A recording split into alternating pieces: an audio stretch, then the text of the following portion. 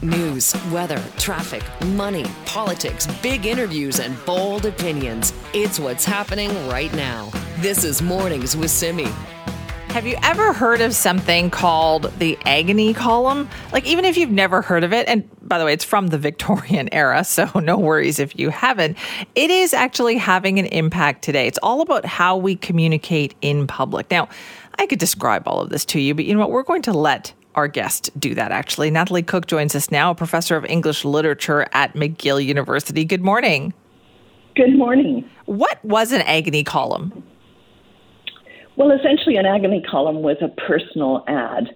But one of the most intriguing things was it was featured on the front page of the newspaper, so that along with births and deaths and shipping news, readers of the newspaper felt that it was one of the most important things to follow. And that was until 1966. Really? And so you could see these, was it very personal? Like, what was the attraction there?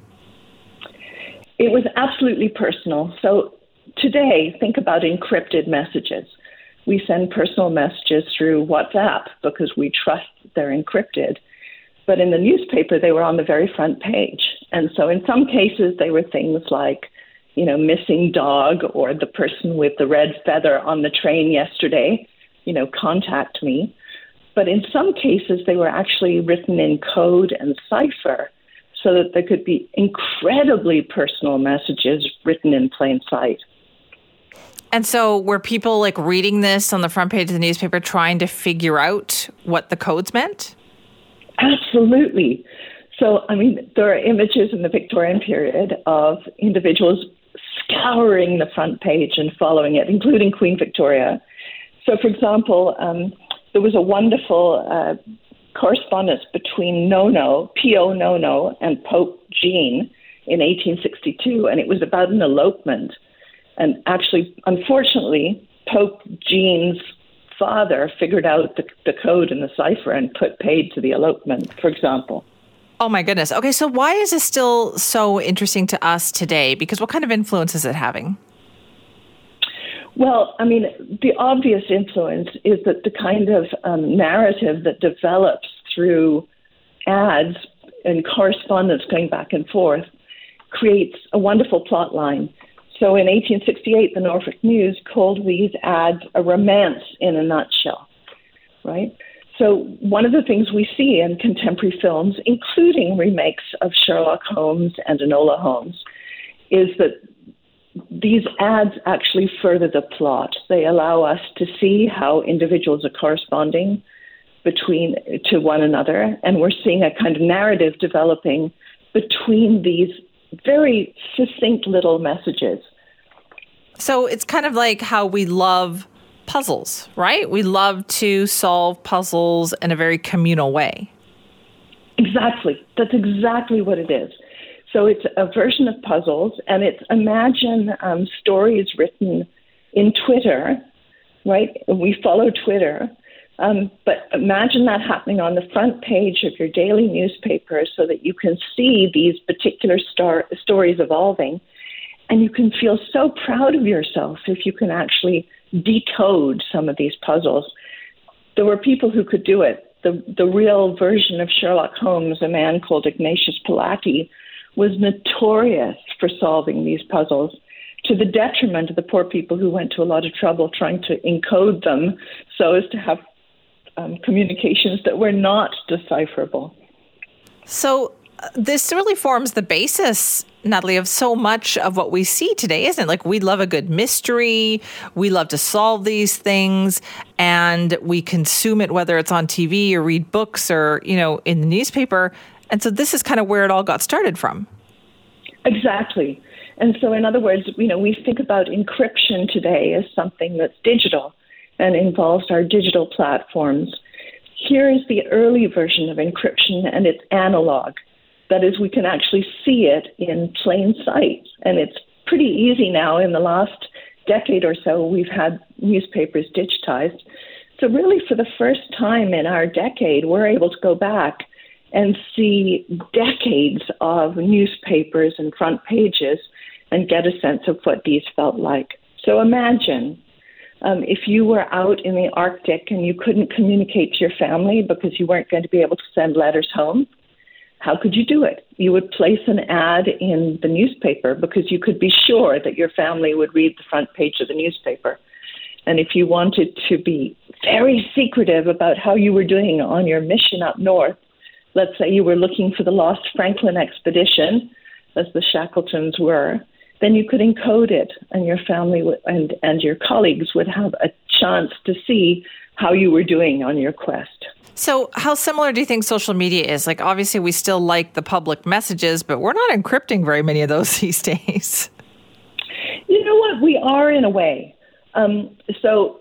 Think about social media where we are publishing messages on our personal platforms, but also think about how many of those accounts don't really belong to the individuals whose name is attached to them, and also imagine that we are putting our best selves forward in those communications. So there's an element of a kind of a veil of fiction that's occurring in those social media correspondences, and we're definitely encrypting. You know, some of the platforms we use, we prefer Signal, for example, to, we expect Twitter to have a certain kind of level of mediation. There's been huge controversy about it. Right, but I guess also what I'm thinking is that we still expect or think there are hidden messages in things that are right there in plain sight. And is this, do you think, part of that? Yes, absolutely. And part of that isn't part of that human nature. I mean, there's been an increased interest in mystery and crime and detection recently, in an era where we thought novels would be dead. So there's a human curiosity for those kinds of secrets, and that's one of the things we're reading for. And yet we don't remember, do we, Natalie, that perhaps this is the origin of that, or this really helped it along, brought it into kind of more mainstream, widespread culture? No, absolutely. When people ask me what I'm up to, I talk about looking at the agonies or the early personal columns, and they think it's very obscure, it's niche, it's only part of history. But it's actually the origin story of much of our contemporary digital communication. This is so fascinating. We love a good twist too, I think. And that, yes. Right? Like, I love a book or a movie or anything that has a surprise twist in it. Absolutely. And I mean, how much fun is it to take a look at some of these early personal ads, especially if they have codes on them that aren't even plain English, in ciphers, and to work out the different ways of solving those mysteries. That is so true. Listen, this is fascinating. Thank you so much for your time. Lovely to talk to you, Simi. Thank you. I have really learned something this morning. That's Natalie Cook, who's a professor of English literature at McGill University, and she studies something called the agony column, which was very popular in 19th century English newspapers. Now, you may have heard about this. Like, remember, there used to be advice columns and agony, all that kind of stuff. Well, this is where it started from. But the influence of that today on the fact that we love to solve puzzles, or we love mysteries, or, we love to decode things, all of that really became widespread with these agony columns. Love it. This is Mornings with Simi. Canadians have a lot on their minds these days. Inflation, taxes, foreign interference, the list goes on and on. So does an issue like defense spending even make the list of your concerns? Well, that's the problem with it, right? Even though we know Canada is not living up to its commitments for defense spending, both at home and with our allies, there really is little political incentive for any government to spend more or make a commitment to spend more. But is there a way to convince us otherwise? Well, Dr. Eric van Rijthoven is a professor of political science at Carleton University and joins us now to talk about that. Good morning. Good morning. So is there a way to convince us otherwise? I think it would be really difficult to do so without understanding why Canadians are so skeptical of actually increasing defense spending. Could I give a little bit of context first? Oh, sure. Go right ahead. So just a bit of context, when we talk about increasing defense spending in Canada, we're usually talking about trying to meet the NATO target of spending 2% of GDP on defense. Last year, we spent about 1.4% of GDP, but we are still very well below that 2% threshold. An important reason why, as you just mentioned, is that Canadians simply have other priorities, right? Inflation, housing, the cost of living, healthcare, all of those things rank much higher. But another really important part of the story is that Canadians have very legitimate and good reasons to be skeptical of increased defense spending. Can I mention just three very quickly? Yes. I love that you asked. First of all, I love you asked for permission, but yes, please go ahead, explain it to us. Well, it's your show, so I just want to make sure that you're running it. The first one is that in the last 2 decades, Canadians have seen a variety of defense and security figures who just dramatically exaggerate threats well beyond any reasonability. So we are told that Afghanistan was vital to fighting terrorism. It wasn't. That Iraq had WMDs. They did it. And that fighting ISIS was going to be the greatest struggle of our generation. And that's not even close. And when these claims are revealed to be a bit suspect, well, the Canadian public is going to be understandably skeptical.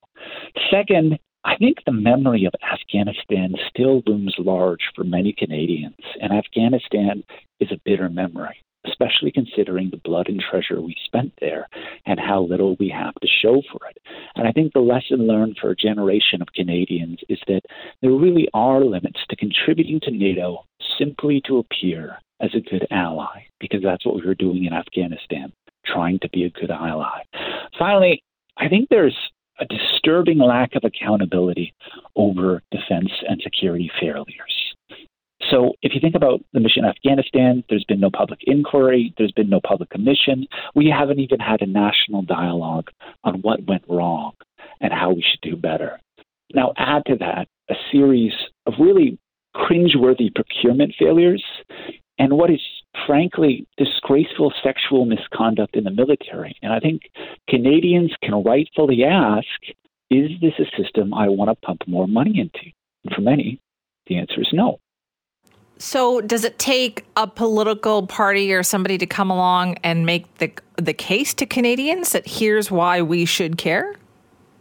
I think you need to change the way that we talk about defense spending. I think the usual tact of people in the defense community, and this sometimes includes the media as well, is to admonish Canadians. It's to say, oh, Canadians, they're complacent, Canadians are ignorant, Canadians are free riders, and that they need to understand that the world is dangerous and we need to spend more. But I think instead of doing all of that, which we've been doing for the last 20 years, I think we need political leadership that speaks candidly to the concerns and skepticism of Canadians. And it means there needs to be real and meaningful progress on transparency and accountability at all levels.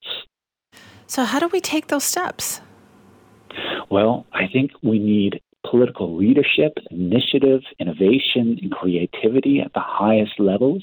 I think we can also see it in government. So, for example, when there is something like a major procurement failure, say at the Department of National Defense, the department needs to proactively tell us what went wrong and how they're going to do better, rather than just letting it drip out as some kind of scandal or controversy that the media is going to pick up.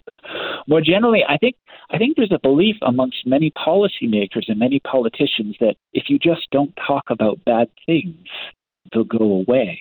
But that's not how the world often works. And every time the government tries to maintain silence about something, silence, say, about failures in Afghanistan, it makes people more skeptical about something being hidden and that there's no real change on the way. So we do need to see that initiative taken at the highest levels. I think you make an excellent point here. I think growing up, I remember that if we had been asked what Canada's military purpose was, that we would have said we were peacekeepers, right? That was our mission. That was why we did it. That seems to have been lost along the way.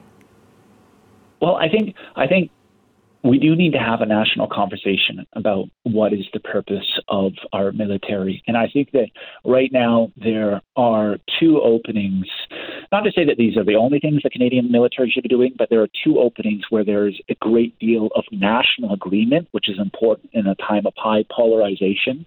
The first is in supporting Ukraine in its war against Russian genocide. It is surprising in the polarized environment we live in just how many Canadians support Canadian government giving aid and arms to Ukraine. I think the other increasing role that we'll see for the Canadian Armed Forces in the future that has lots of national buy-in, lots of national support, is in responding to natural disasters and helping Canadians who are under threat. And maybe some of your listeners in BC remember the support of the Canadian Forces in the last several years as they suffered through some really serious natural disasters. So I think that's another fund that we can build very broad-based public agreement. Okay, so that all of this, Dr. Van Rijthoven, has to be undertaken, right, by a government or people in charge to say we are going to improve Canada's relationship with how we look at the military. Mm-hmm. I think the Canadian military does need an image improvement. It has been a very, very rough couple of years, especially with successive sexual misconduct cases. People need to start thinking about very hard how they can improve the military's, frankly, tarnished image, and that has to come from the top. Do you see any desire or willingness to do that? I see a government that has a lot on its plate. And unfortunately, right now, I see the cost of living crisis as being the central priority of almost every political party. So that's what makes things so difficult. They're just juggling so many issues right now. There's not a lot of bandwidth to think about defense spending. And so do you feel that that's going to continue? Because even with that report that came out, that leaked information about Canada not meeting its NATO targets and NATO allies not being happy about that, it didn't really seem to gain a lot of traction, did it? Mm-hmm. Well, I think it didn't gain a lot of traction, and it shouldn't gain a lot of traction because we need to stop thinking about defense in terms of meeting arbitrary targets like spending 2% of GDP on defense. And we need to start thinking about what is the Canadian Armed Forces actually for? What is all of this defense spending for? And actually justifying to the Canadian public why this spending is a good idea rather than simply being browbeaten into trying to reach this 2% goal. So interesting. Thank you so much for your time on that this morning. Thank you. Really appreciate that. That's Dr. Eric Van Rijthoven, who's a professor of political science at Carleton University, talking about our kind of awkward relationship, Canadians, and how we feel about defense spending. If you want to weigh in, send me at cknw.com. This is Mornings with Simi. Hey, don't forget, there is just one day left to get your tickets for the CKNW Kids Fund and Backpack Buddies Mega 50-50. This is the first time we've ever done a 50-50 lottery with the CKNW Kids Fund. And they want to make sure that no child goes without the support they need to thrive. So you have a chance to win some money. You have a chance here to really, really help out some families and some kids who need it. This is all presented by Sea Lovers at Best Fish and Chips in town. And again, go to cknwkidsfund.com to get your tickets. You have one more day to do that. Now, we know that we want to provide some incentive here too. We wanted to highlight some of the great work that the CKNW Kids Fund does as a way for you to go, you know what? Yes, that is a great cause. I might want to try to win some money, but I would also like to help out what they're doing with their work at the CKNW Kids Fund. So joining me now to help us out with that is Ken Williams. Ken is a grateful dad who's had some help with the CKNW Kids Fund. Good morning, Ken. Hello there. How are you today? Well, on the Sunshine Coast, you couldn't be better. It's a privilege to live here. You're right. It is. Now, I know that you've had some help from the CKNW Kids Fund. Can you tell us a little bit about that? Yeah, well, we don't have enough time to tell the whole story, but I would say that you guys have been instrumental in making memories. And a little bit about it was back in 2002, one of our children passed away, and where you helped is he is very snuggled in a wonderful sheepskin thing that was on his bed, like a little blankie thing that was on his bed. He laid on it and for 2.5 years, and I can have a great memory of him being snuggled, and he's passed away, but it's a good memory, and it wouldn't have been there if it wasn't for the help you guys gave us, and that was just one child. it gets worse. Oh, Ken, I know your story has a lot of ups and downs, and you've had some tragedies really impact your family here. I'm glad that in a small way, the CKNW Kids Fund has been able to help you out with some good memories. Let me ask you about your daughter. Now, I know your daughter has autism and ADHD. That's brought a lot of challenges there. Has the CKNW Kids Fund been able to help with that? Well, that's probably the greatest memory of all. I mean, a lot of the memories are kind of sad, with the children passing away. But after 3 passed away out of 5, Ellie is the win-win story. She was diagnosed a couple years ago with scoliosis, and it didn't look good. And some of the research we did was, wow, pins and pain and operations and surgery, and there was a 2-year wait to get into Children's Hospital. So we went and advocated like we always did, lots of experience with our children. And we found an organization that would help her scoliosis with physiotherapy and all kinds of stuff. But there was a $4,000 brace needed to fix her back. Oh, my goodness. And we couldn't wait 2 years. We know a young boy that did, and he's got the pins and the pain and the surgeries. But Elise finally got into Children's just last month. And after 2 years waiting, she is 75% corrected because of the brace. Wow. And just about done growing. And we would not have been able to have the brace unless you guys, you supported us. You paid the money to get that brace and intervene in her life. And she will have a life now, the rest of her life. She's 16, just starting out, 16. So what a memory. Like, that's No what kidding. it's all about. Oh, Yeah. Ken, I am so glad that in some small ways we've been able to help you and your family. Thanks so much for telling your story this morning. We appreciate that. They're not small ways, Timmy. They are incredible memories that will be with us like a legacy, and all because of your people's donations. Well, you know what? You've sold it better than I possibly could. So thank you very much for your time this morning. That is Ken Williams. Ken, as you heard, grateful dad. His family has had some tragedies there, but some of those positives, helped out with the CKNW Kids Fund. And we are absolutely grateful to be able to do that. So Ken is with us this morning because we want to make that pitch to you to help us be able to do some more. And at the same time, you could win some money. This is the CKNW Kids Fund and Backpack Buddies Mega 50/50. Just 1 day left to buy the tickets. Ticket sales end May the 4th, tomorrow. So get those tickets today. Go online to cknwkidsfund.com. You can see the total there. I think we're sitting at about $70,000 right now. So that's a good chunk of change coming your way if you win this thing. So check it out. Get your tickets. And of course, we'll be talking about the winners and more and stuff on the show in the days ahead. This is Mornings with Simi. Hollywood writers are on strike. That's the first time in 15 years that's happened. So there's something like almost 12,000 members of the Writers Guild of America. They stopped working when their contract expired. What they want, apparently, is they want a higher minimum pay, but also the explosion of streaming services and the amount of content that's been produced, in the last 5 years. They want a greater cut of that because there haven't been a lot of rules in place for how that works. Question is, how will this impact us, right? Production has stopped. You won't see any new episodes of, say, late night TV shows right now because they need their writers. If you're like me, you watch Saturday Night Live all the time. You won't see that. That show's been put on indefinite hiatus until this writer strike is resolved. But what about production right here at home, too, in BC? So joining us now is Jonathan Walker, who's a writer and showrunner, to talk to us more about this. Good morning, Jonathan. Good morning. How big of an impact do you think this is going to have? Well, certainly in terms of local production, there's going to be a decline as the strike goes on. The longer it goes on, the more of an impact it'll have.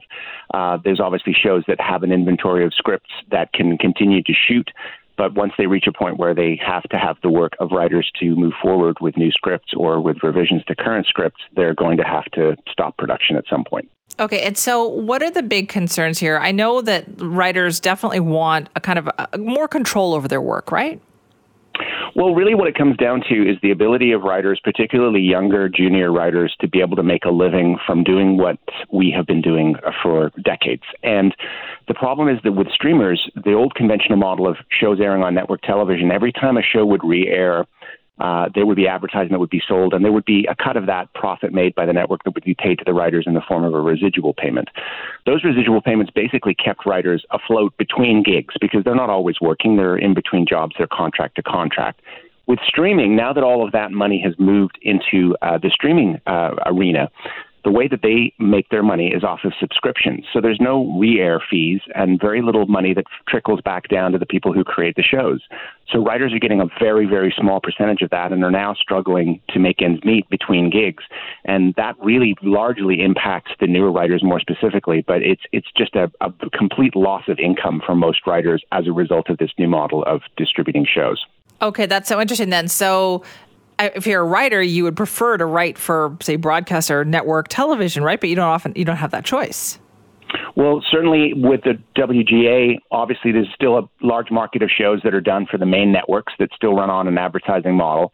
But more and more, we're seeing those shows end up on streamers regardless. And what used to be a revenue stream of re-airing on networks is now being put off to streamers. Even networks like NBC have things like Peacock, and there's no residual model there that really fairly compensates writers. So really, this is an issue of not wanting more money. It's actually wanting to get back to a place where we can make a living from doing the work that we were doing before.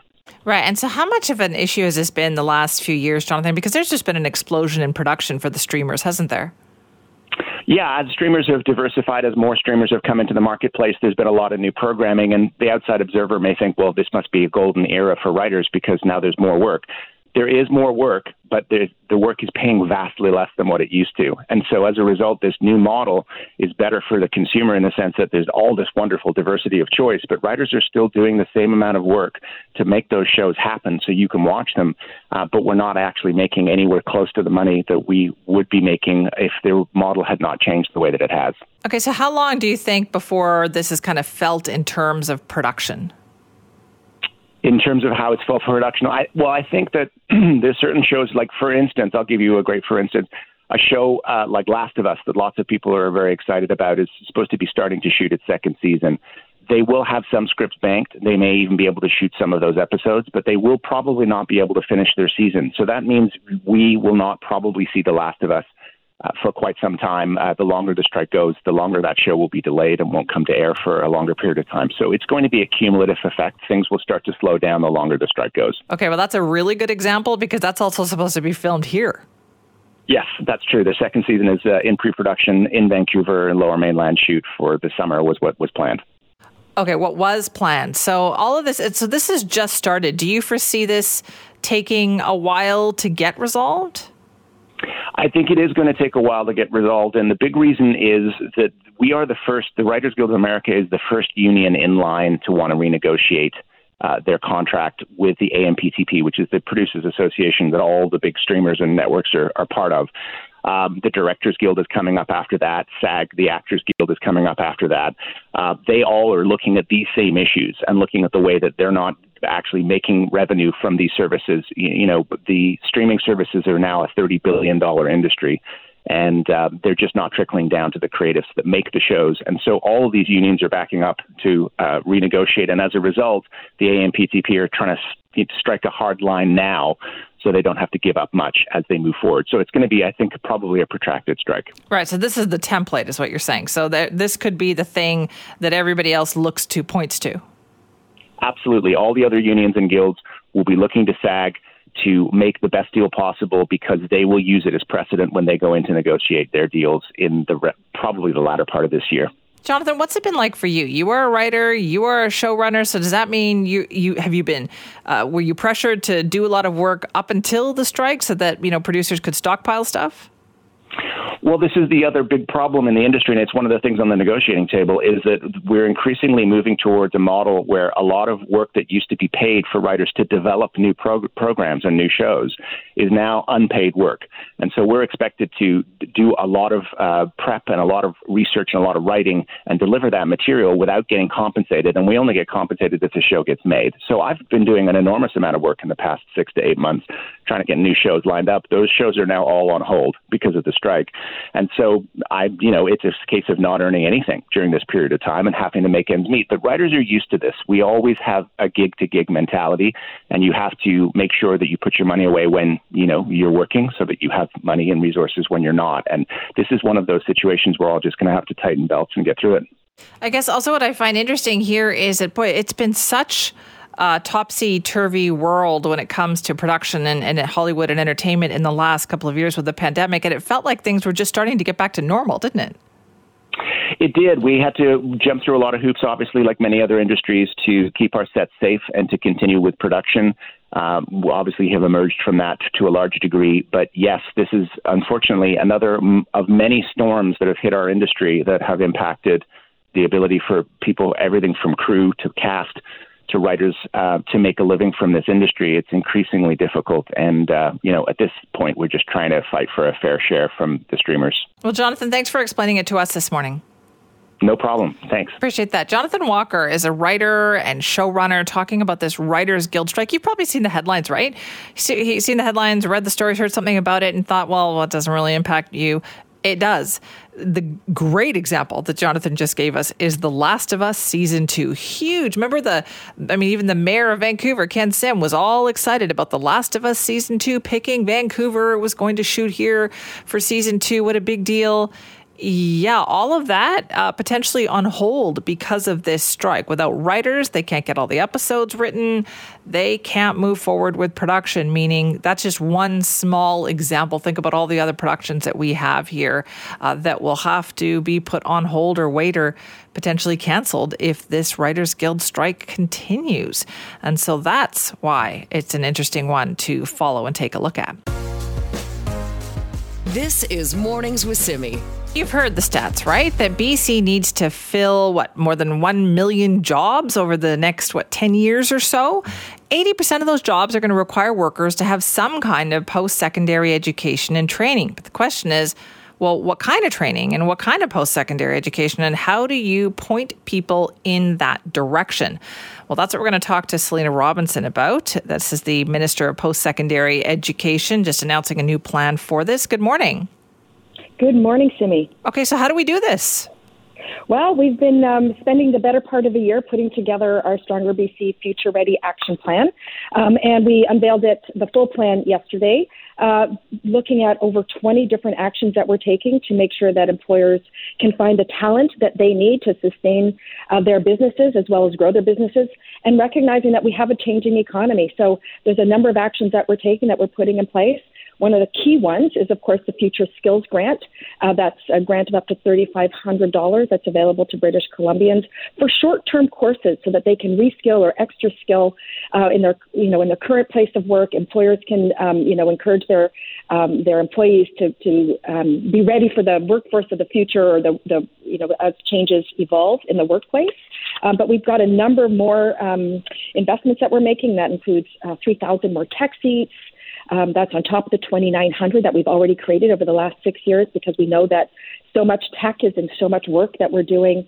Expanding the provincial tuition waiver program that we talked about, I think it was last month when we announced that, and that's making post-secondary education available to 50,000 former youth in care in British Columbia. Working with Indigenous peoples, making sure that there's opportunities for them to learn in their communities. And working together with Indigenous leaders to make that happen. Working on foreign credentialing, changing legislation. That work is in progress. We'll have more to say about that in the coming months.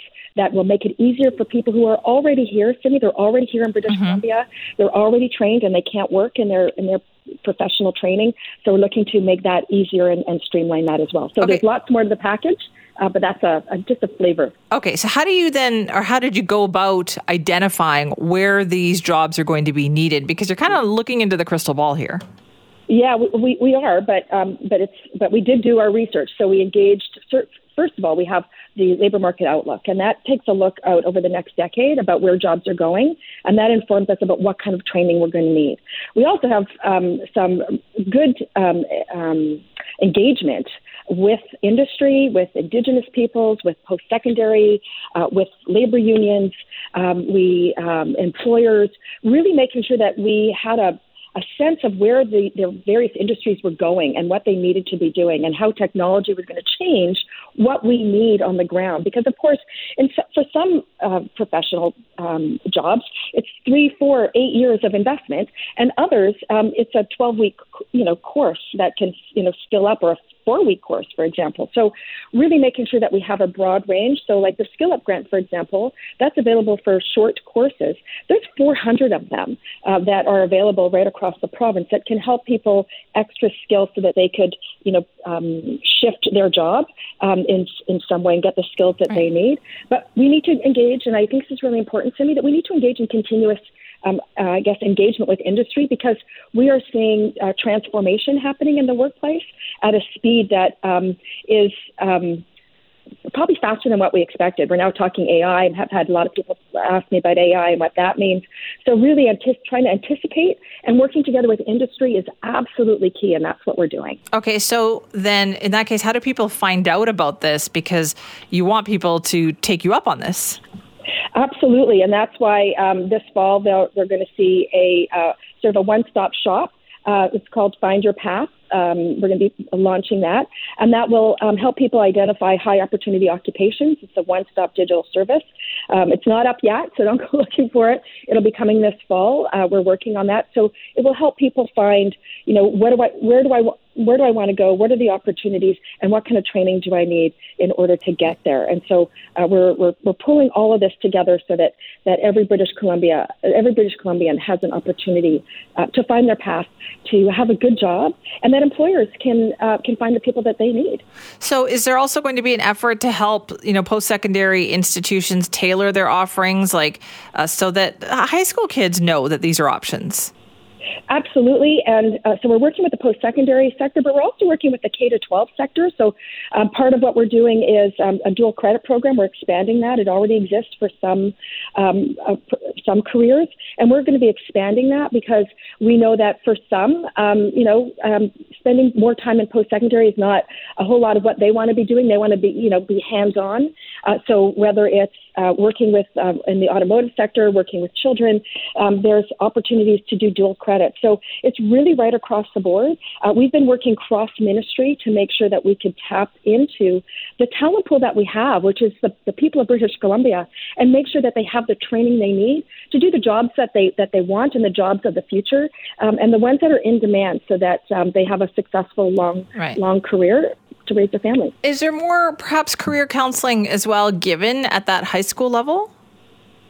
Well, that's a conversation that we're having with the K-12 system. We're pulling together what high schools do and the technology that they use to help students, and pulling it into the Find Your Path program so that they're all connected, making sure that everyone understands what are the in-demand fields, what are the skills training opportunities, and making sure that, whether you want to become an apprentice, a Red Seal chef, whether you want to become, a pipe fitter, or, whether you want to become, a digital technologist, or work in robotics, that you can see the path and understand what it is you need to do in order to get there. Okay, so then you mentioned the website here. If people want to get more information, that's still a ways away. That's going to be up and running later this year. Yeah, it's under construction, so we'll certainly make sure to let you know, Simi, let all of your listeners know when it's up and running so that they can, access it, as well as access the grant, because that will be up and running for the fall. We just want to make sure that people see the opportunities that lay ahead, so they can plan accordingly. And then in September, we'll have certainly more to say with more details on those programs. Well, thank you so much for your time. Thanks for having me. Take care.